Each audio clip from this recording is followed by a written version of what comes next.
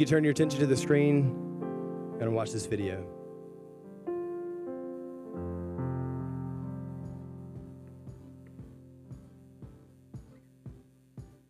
At Living Hope, we're always about growing deeper in God and in fellowship with others. So I'm excited to introduce to you our new Wednesday night classes. Listen to the leader describe his or her class, pray about it, and you choose the one that fits you the best. And remember, every Wednesday night at the same time, our children and our youth ministries meet, so there's something for the whole family. Register on the app or by emailing me. We'll be leading a Bible study based on the second season of The Chosen, which focuses on Jesus' Sermon on the Mount. Each week, participants will view the episode at home, and then we will come together on Wednesday night for a discussion using this interactive Bible study book. If you didn't come to the first season, feel free to sign up. We'll start from zero. You won't miss anything. One of the things we really enjoy about the classes on Wednesday night is getting to meet new people, getting to form friendships with people here at Living Hope Church. Well, I'm excited to facilitate a group where you can ask any question that you want. Now the purpose is to go along with our Encountering Jesus series, and we're specifically designing this group for people who have questions about the Christian faith. Maybe you're a seeker, maybe you're already a Christian, but you would like to hear good biblical answers to some of the toughest questions that a person can ask. We are convinced that Christianity is historically, it's objectively true, and we're not afraid to take on the toughest questions. Our Living Hope prayer team now hosts a dynamic, spirit-filled Wednesday night prayer group. We invite you to come into His presence with us through prayer and spontaneous worship. We gather to seek God's face, His presence, and His glory because we desire to host His very presence. Ephesians 2:22 says, "In Him you also are being built together into a dwelling place for God by the Spirit." So come and experience His presence with us in the house of prayer and see for yourself that the Lord is good. All are welcome. I'll be teaching the book of Daniel, and I am excited about this study. It's been a few years, but as you study it, you'll see that Christ is the one who will establish an everlasting kingdom. And people like Nebuchadnezzar will say things that you couldn't imagine coming from an evil dictator. And Daniel, such a man of integrity. And Darius said, while Daniel was in the lion's den, "Daniel, is your God able?" Listen, the world needs to know that our God is able to deliver us even out of the mouth of the lion. I'm really excited to teach this class on getting stress-free. I think we've all heard that stress is a killer, and in this class we're going to learn about the profound effect our thoughts have on our overall health and happiness. Dr. Caroline Leaf, a Christian neuroscientist who has studied the brain since 1981, will explain all this in detail from a scientific perspective. I'm excited to be leading Transformational Discipleship Module 2. In the past, we've required you to go through Module 1 before doing this, but now we're going to just open it up to anybody. We'll be discovering what it means to be strong in the Lord, how to abide in the Word, and how to overcome the evil one. You will watch a 3-minute video, read a short chapter before you come to the group, and then you come to discuss the material.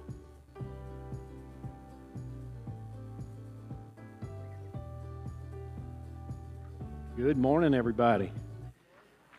Let's stand together. Children are dismissed out that way that want to go to Children's Church, and the rest of you take a minute and just greet those around you. So children dismissed, greet those around you, say hello to somebody before we get into God's Word.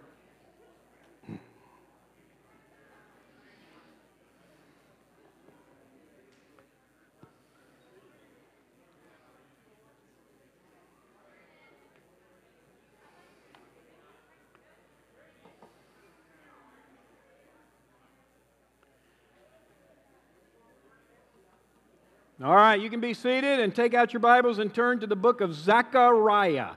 Zecharia. If you don't know where it is, look in the table of contents or just go to the second to last book of the Old Testament. So if you go to Matthew and take a left, it's 2 books to the left of Matthew. Zecharia is where we're going to be today. And by the way, just a lot of really encouraging things happening in the life of Living Hope. We had As Dustin shared, 60 freshmen from Wesley went on a missions trip, spring break. A number of other students went from Cru and other ministries, and our Great Exchange Ministry sent over 30 laborers. They had 204 gospel conversations, 6 professions of faith. This past Wednesday night, the Financial Peace University class wrapped up. 11 people reduced their debt by $9,000. Tuesday morning on the campus here at 6 a.m., we had 20 men in men's groups on this property, 6 a.m. Tuesday. And then you guys know we want to be super responsible in our financial stewardship. So whenever the general fund gets a little excess, we kick it toward our principal. This week we were able to give $20,000 down on our principal of our loan, and it's now less than $1.2 million. So God's moving. Thank you for all your support. Yes. And Gip is back from Indonesia, so that's cool. He was there for 2 weeks doing missions work. A lot of good things happening. Let's pray. Father, we thank you for your word now. Would you open our hearts and minds and spirits to your holy word? Thank you for the unity of your word, how the Old Testament, New Testament all come together in a profound way. So open our hearts now, God. Give us revelation, not just information, we pray in Jesus' name. Amen. All right, well, I'm excited about our time in the Word today. As you know, we've been in the book of Jude. Jude is a book about warning the church against false teachers, warning the church against straying away from the truth of God. Very applicable today. Last week we wrapped it up, but as the more and more we did the book of Jude, the more I would notice things in Jude where he's quoting from an Old Testament book, Zecharia. Matter of fact, 3 times in the book of Jude, he quotes from Zecharia chapter 3. And here they are. The Lord rebuke you, snatch from the fire, filthy garments. So then I went back to the book of Zecharia, and I read particularly chapter 3, and I thought, man, there is so much in this chapter that corresponds with our study of Jude. I'm going to devote an entire message to Zecharia 3. So that's where we're going to be today, Zecharia chapter 3. The notes that you have on the back of your announcement flyer marches it through verse by verse. Not much space to write because it took up all the space to put those verses. But one of the things that I find interesting about this is if you look at the purpose for the book of Zecharia, it's a warning about God's people who have drifted. And in Zechariah 1, verse 3, it said, God says, return to me and I will return to you. And so it's no surprise that Jude would have thought of Zechariah as he wrote this, because the book of Zechariah is a call of God for people who have drifted to return. Return to me and I will return to you. So the people of God had drifted in Zechariah. It's a call to return. In the same way, Jude is concerned that people might drift away from the gospel, drift away from the truth. And are we seeing that today? Yes, we are. We're seeing churches drift from the truth. We're seeing individuals drift from the truth. Maybe you've drifted from the truth. Maybe you're listening today and you used to walk with Jesus. You used to be close to God. You used to be in the Word, but you drifted away from that abiding relationship with Jesus. And so it's a call back. And God is so gracious and merciful and patient that if we return, He says, I'll return.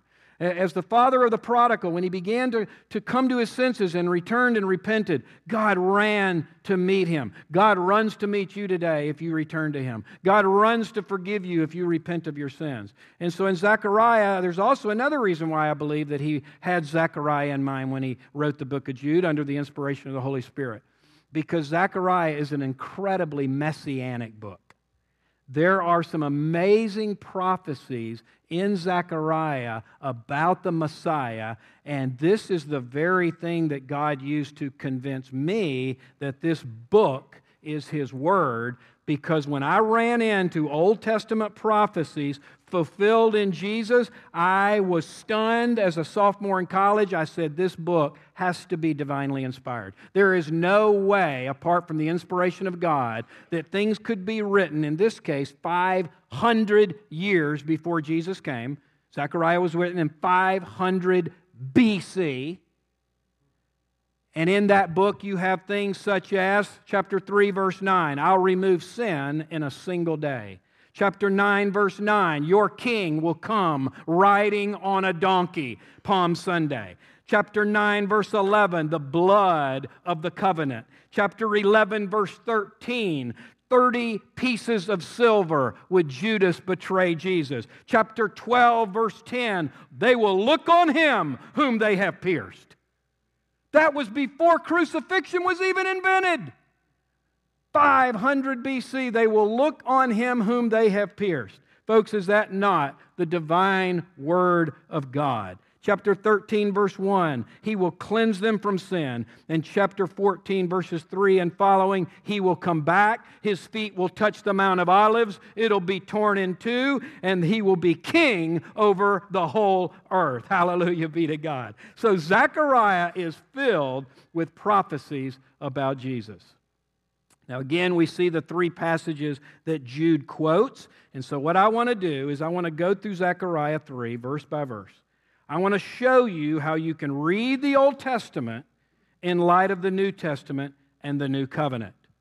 The Old Testament does not make full sense unless you interpret it through the New Testament.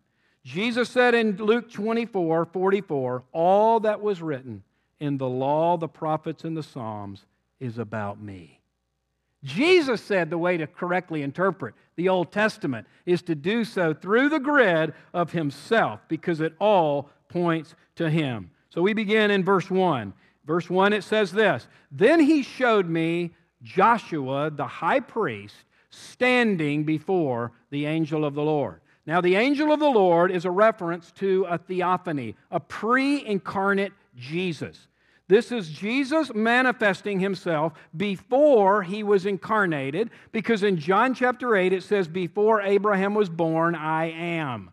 John 1 says, in the beginning was the Word, and the Word was with God, and the Word was God. So the phrase, the angel of the Lord, most scholars believe, is a reference to a pre-incarnate Jesus. So you have Joshua, the high priest, standing before a pre-incarnate Jesus, and it's a reminder that the high priest was the one and the only one who could come into the Holy of Holies with a blood sacrifice to minister to God and for God.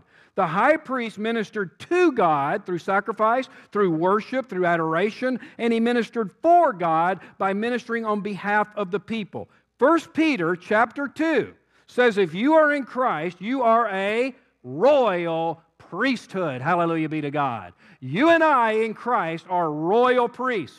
We can, because of the blood of Jesus, come into the very presence of Almighty God, boldly it says in Hebrews 10, and we can minister to God through praise, worship, adoration, sacrifice, submission, abiding, intimacy, and we minister for God through evangelism, discipleship, encouragement, and other ministries. So what a picture we have right off the bat. And this ties in, does it not, with what we learned last week in Jude verse 24, that God is able to make us stand before Him blameless. You and I in Christ stand before God blameless when we've been born again, because He's forgiven our sins and He's bestowed upon us the very righteousness of God. Now, when you realize that you're a priest of God, when you realize that you are united with Christ, forgiven of your sin, that you are a priest who has access to the very holy of holies, what is going to happen as a believer? You are going to be attacked. The Bible says that we are in a spiritual battle. So it's no surprise that the next passage would say, and Satan was also standing at the right hand to accuse him. Do you realize that in Revelation 12 it says that Satan is the accuser of the brethren? He will accuse you day and night.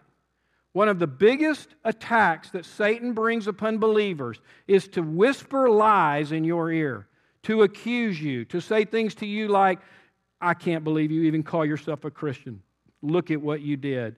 Look at that thought you had. Look at that evil motive you have. You haven't done this. You did this. And he will try to accuse you and condemn you and bring up all kinds of things against you to discourage you. And if you and I believe those lies, then we will usually start drifting. We will usually start thinking things about ourselves that are not accurate. And one of the chief ways that Satan attacks believers is to bring accusation. So what do? You got to learn how to deal with this. Because Romans 8:1 says, there is no condemnation for those who are in Christ.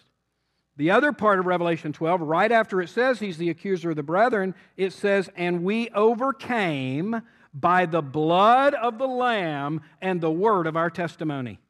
Two things go into combating the accusations of Satan: knowing what was done at the cross for you, the blood of the Lamb, and speaking it with your mouth, the word of testimony. If you just take those accusations, you just let him whoop up on you, you will not have victory.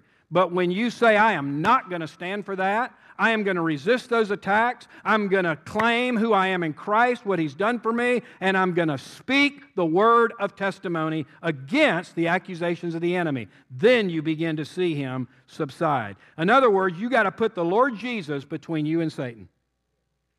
If you don't have the Lord Jesus between you and Satan, then you deserve to be accused. You deserve to be condemned because your sins are not forgiven. But when you're in Christ and you put the Lord Jesus between you and Satan, then this next phrase can be true of you. And the Lord said to Satan, the Lord rebuke you. O Satan, the Lord who has chosen Jerusalem rebuke you.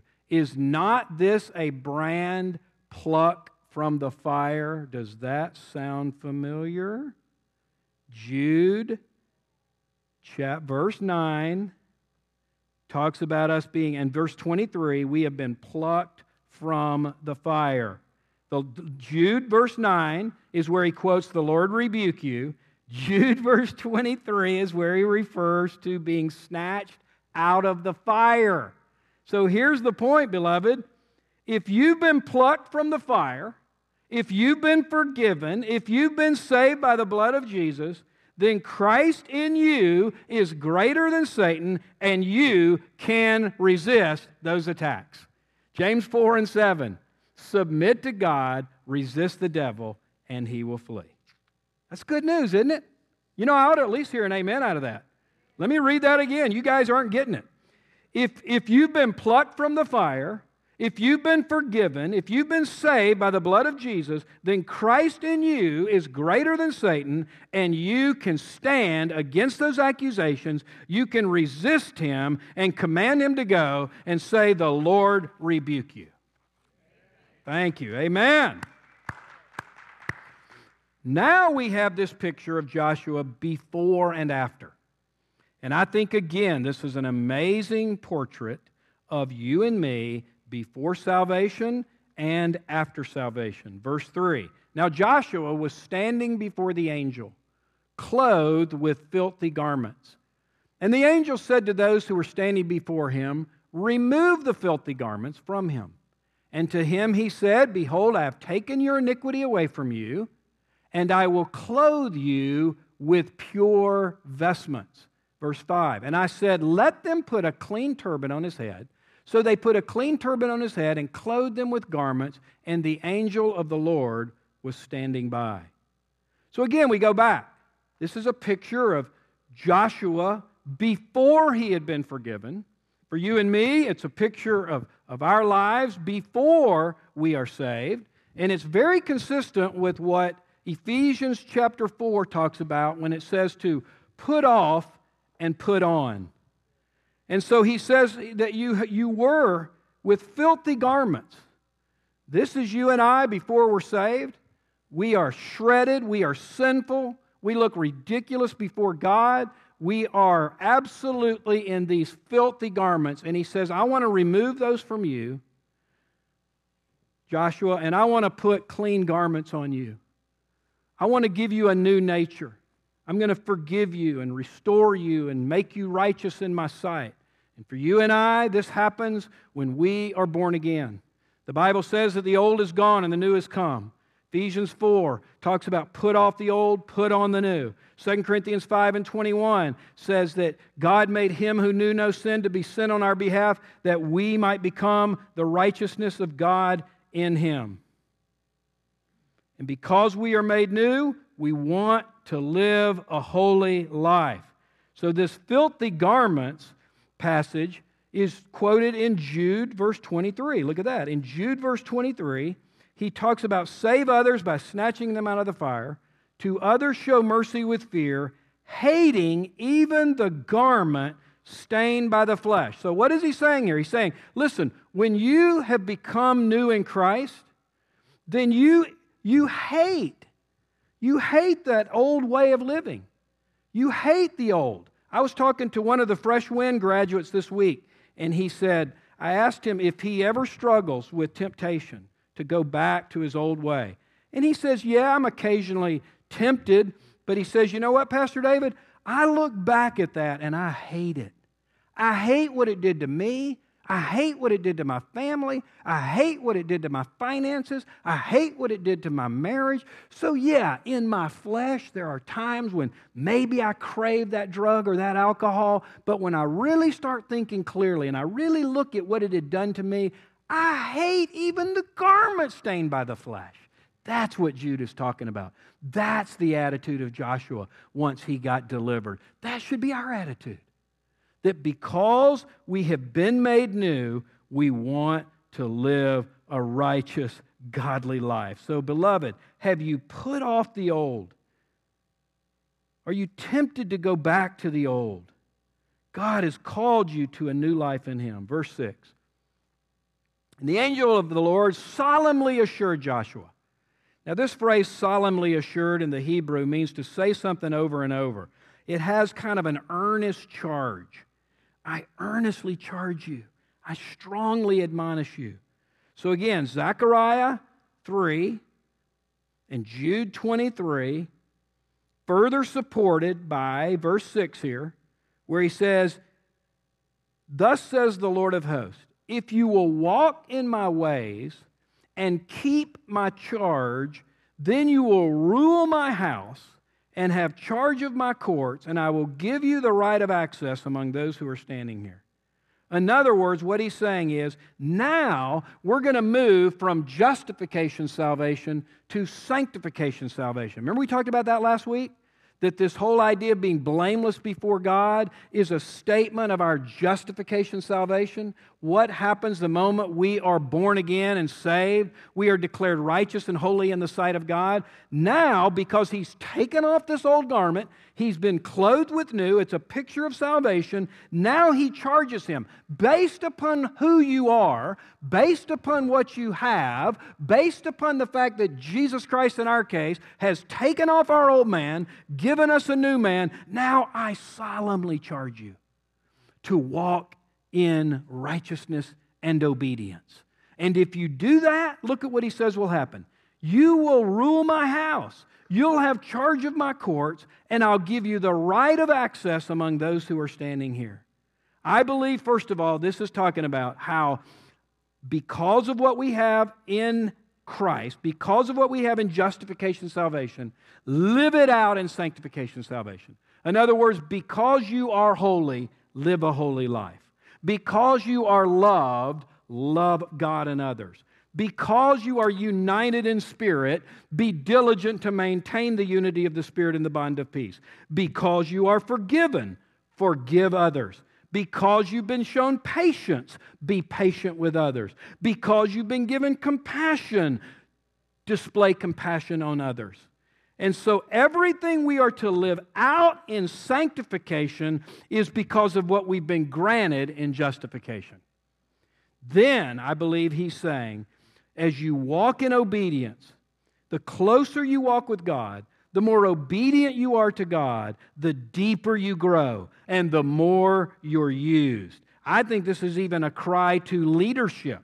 So those of you in leadership, those of you that have responsibility in the church or in some kind of ministry, look at this passage. If you will walk in my ways, in other words, live a godly life, not out of legalism, not to gain God's favor, not to get Him to love you more, but you live in closeness with God because of what you have in Him, and then He can entrust you with greater levels of authority, greater levels of influence, greater abilities to have an impact for His glory. Ruling His house, having charge of His courts, and having right of access among those who are standing here. You see the plural there? You'll have greater access to those who are standing here. I'm going to give you heightened influence. I'm going to give you more impact upon others. As you walk in my ways, I can entrust to you greater responsibility. So it's a call to leadership. It's a call to obedience. And it's a call to kingdom impact. Verse 8. So where do we need to step up our game? Where do we need to become more serious? Where do we need to maybe put off the old to experience the new? So verse 8, hear now, O Joshua the high priest, you and your friends who sit before you, they are men who are a sign. Behold, I will bring my servant the branch. Who is the branch? Huh?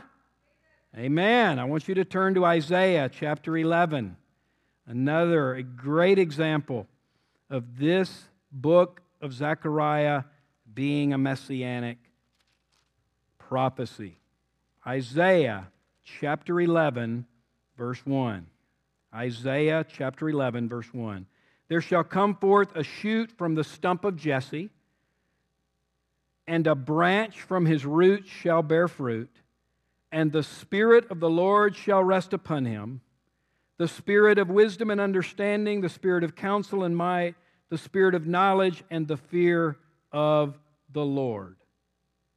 That was written in 700 BC, Isaiah. Now verse 9. For behold, on the stone that I have set before Joshua, 1 Peter 2 calls Jesus the cornerstone. On a single stone with 7 eyes. What are those 7 eyes? Those 7 eyes are the sevenfold ministry of the Holy Spirit, which Jesus showed forth in fullness. We see that in Revelation chapter 5, verse 6. Look at the screen. Then I saw a lamb looking as if it had been slain, standing at the center of the throne, encircled by the 4 living creatures and the elders. The lamb had 7 horns and 7 eyes. Exactly what is said in Zechariah, which are the 7 spirits or sevenfold Spirit of God sent into all the earth. So 7 is the perfect number. God the Father, God the Son, God the Holy Spirit are all perfect. The Holy Spirit is perfect along with the Father and the Son. And this sevenfold ministry described in Isaiah 11:2, Jesus fulfills as the stone. And those sevenfold ministries are this: the Spirit of the Lord, that's the Holy Spirit. He sees, Jesus has the Holy Spirit, and he sees through those eyes with the Spirit of wisdom. Jesus was the wisdom of God, 1 Corinthians 1 and 24. Jesus had all understanding. Jesus had all counsel. Jesus has all power, 1 Corinthians 1 and 24. Christ, the wisdom of God and the righteousness of God and the power of God. Jesus has all knowledge, and Jesus walks in the fear of the Lord. What an amazing passage. How the Old Testament and the New Testament all fit together in Jesus Christ. Amen?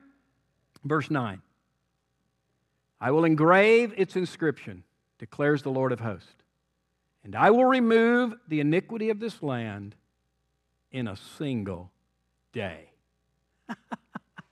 Oh my goodness. 500 BC.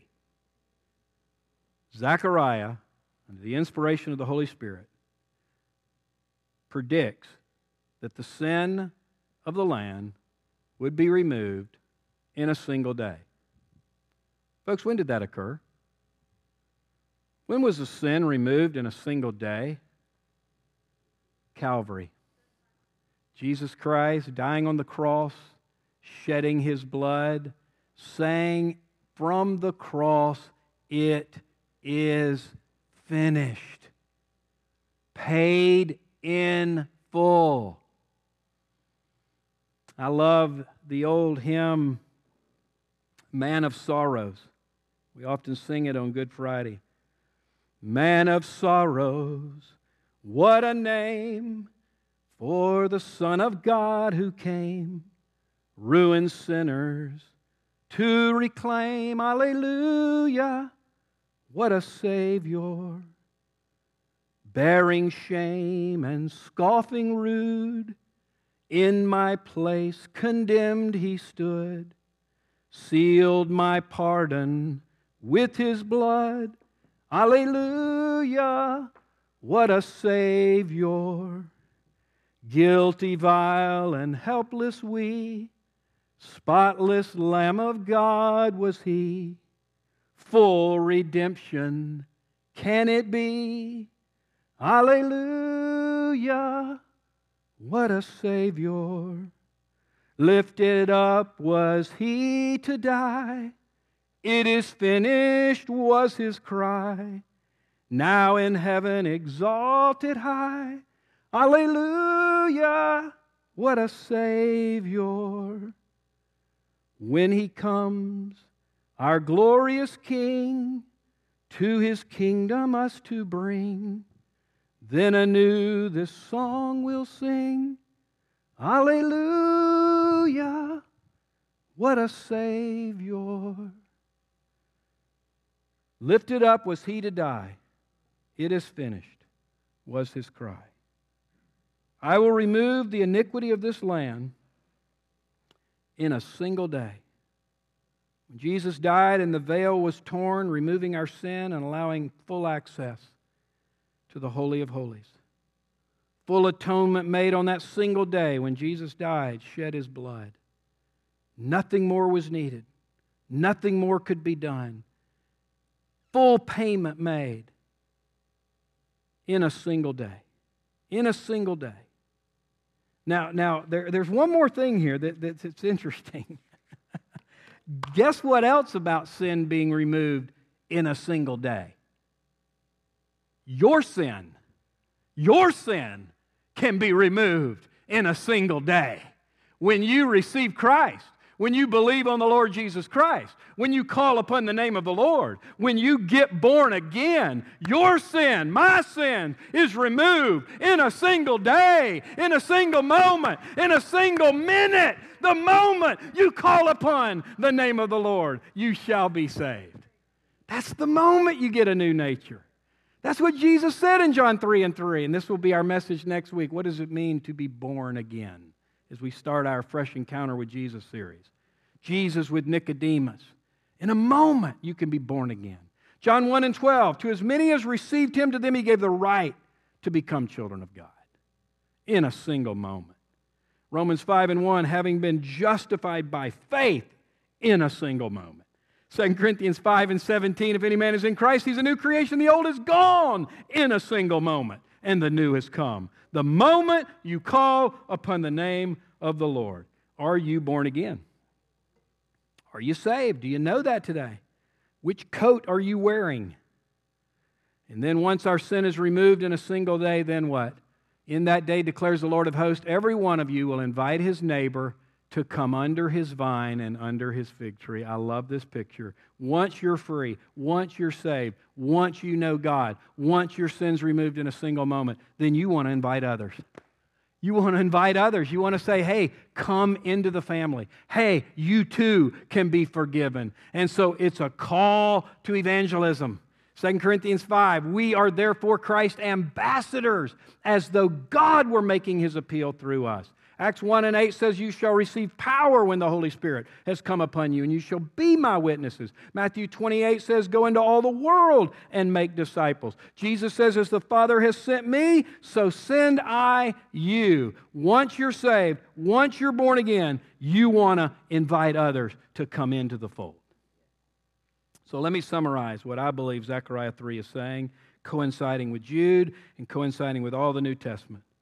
Because our filthy garments have been removed, and we've been snatched from the fire of judgment by Jesus, we are righteous and blameless, and thus can say to Satan, the Lord rebuke you. And we don't have to stand condemned or accused, because Jesus stood condemned for us. He took our sin, He took our penalty, and because of that, we are priests of God, and we can come into the most holy place, and we can minister for God by calling others to come to Jesus. Amen and amen. So this is why we begin a new series next Sunday called Fresh Encounters with Jesus. And we want this series to be one that brings us as believers into fresh encounters with Jesus, but also one in which we can invite people to come that don't know Christ. So each week we'll have a testimony. Each week we'll have some message from some part of the Gospels. First 2 weeks, being born again, Jesus and Nicodemus. Next week, Jesus and the woman at the well. Where are you looking for true love? Week 3, the baptism of Jesus. Public display of affection. proper PDA, baptism. That'll be week 3. So that gives you a little flavor. Each of these, again, will be partially geared for people who don't know the Lord. So it's an intentionally evangelistic series. And we want you to be inviting prayerfully those that you could bring to church. It's amazing how many people will come to church if they're just invited. It really is. I'm amazed at how people will respond many times if you just take the opportunity to invite them. So that's why you were given this card as you came in. There's more available in the lobby. But what we want to do now is we want to take, instead of doing Q&A today, I want to take some time in prayer. And so we're going to devote the next 5 minutes or so, worship team, if you'd come on up, to just prayer in groups for lost people. So don't even really talk to each other first. Just go right into prayer and just begin to pray for people you know that don't know the Lord. I'd like our prayer team to be available up front in case anybody would like individual prayer. Also, make the wall of compassion available if you just prefer to go over there and write some names on the wall and pray individually. But I want most of you to just be praying in groups of 3 to 4 for people you know that are not saved. I'm going to be down front here during this prayer time. If any of you maybe are unsure of your salvation, you're not sure if you're born again, I would invite you to come and just pray with me up front here. So let's go to prayer. Prayer team, if you want it. Wall of compassion, if you prefer to go over there. But I'd like most of you in groups of 3 or 4 just beginning to pray for people you know that don't know the Lord.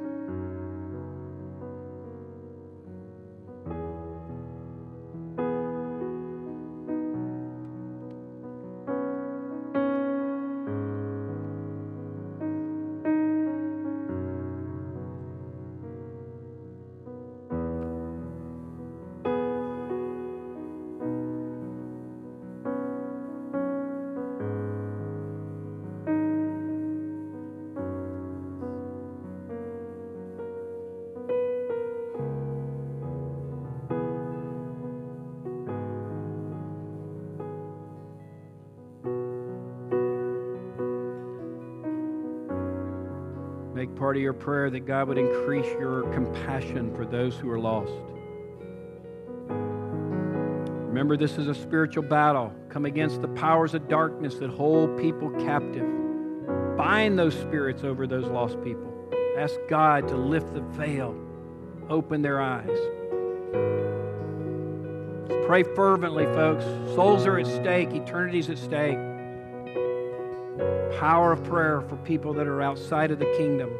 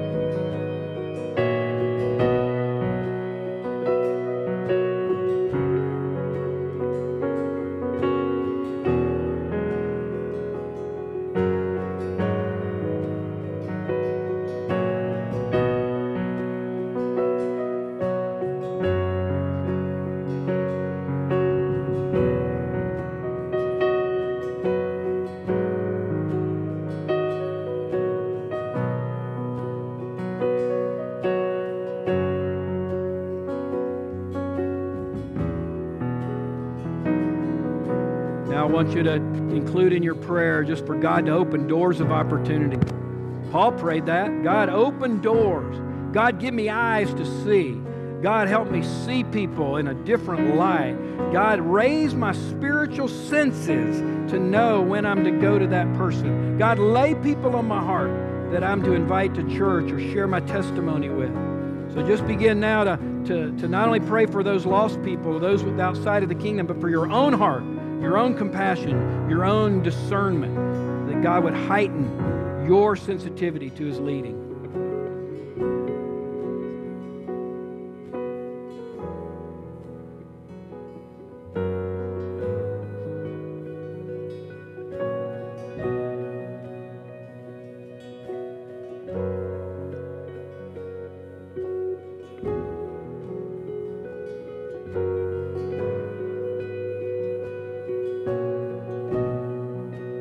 Let's stand together. Once you're kind of wrapping up your prayer time, we're going to sing a song crying out to God for revival. Revival in our hearts, revival in our land, revival in our city. Some of you may want to come to the front and just kneel and pray as we sing this song. Just a cry to God to pour out His Spirit, not only in this series we're about to do, but throughout our city, throughout our nation. Oh, beloved, our nation needs revival, and there are fires erupting. And we say, Lord, bring it here. Bring it here.